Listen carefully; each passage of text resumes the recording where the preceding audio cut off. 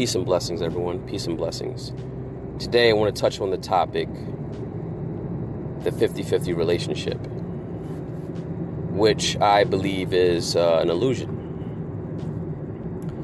Because there's no such thing. Because a relationship is based on love.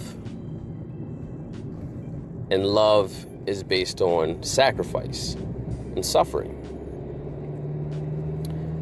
Because you're suffering for the woman, by the woman, and because of the woman. Which at best, it's 70-30. At worst, 80-20. You gotta think about it this way. There's guys that willingly throw themselves at your lady on a daily basis, willing to give her all the resources they have. And what I mean by resources is not just financial. It's, time is a resource. Energy is a resource. Thought is a resource. Effort is a resource. Patience is a resource. As well as money. There's guys that willingly throw that at the foot of your woman. She doesn't respect it. What she really wants is the tool. The man that's emotionally unavailable. Or the a-hole. Because what she wants to do with that, she wants to take that raw clay and form it and beat it and pasteurize and pussify it into her likeness and her image of what she defines as a man, or quote unquote the real man. And based on that, or how long it takes, that's how long she'll stay within the relationship after the fact. So if it took her 5 years to, break you into, a very domesticated, neutered adult, it's the time frame that she'll stay in.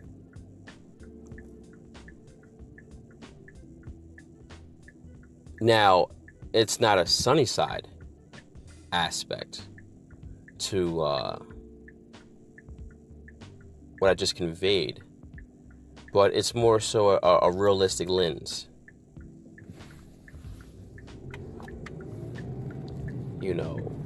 And the reason why relationships exist is gross consumerism. You want to talk about financial freedom? Is that possible in a relationship? Really think about it. Because she's a consumer of non-sexual attention. And you're a consumer of sexual attention. Because of those dominant needs, neither one of you can go without. So you have to pay with your resources. But for the man, he ends up paying more in the percentage. Peace and blessings, everyone. This message was brought to you by Pieces of Man, giving you the kaleidoscope of game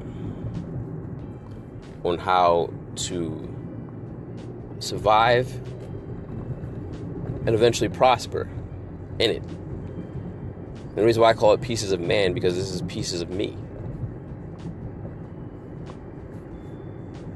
It's a piece of an idea that has constructed my way of thinking through experience, either it be personal or through observation.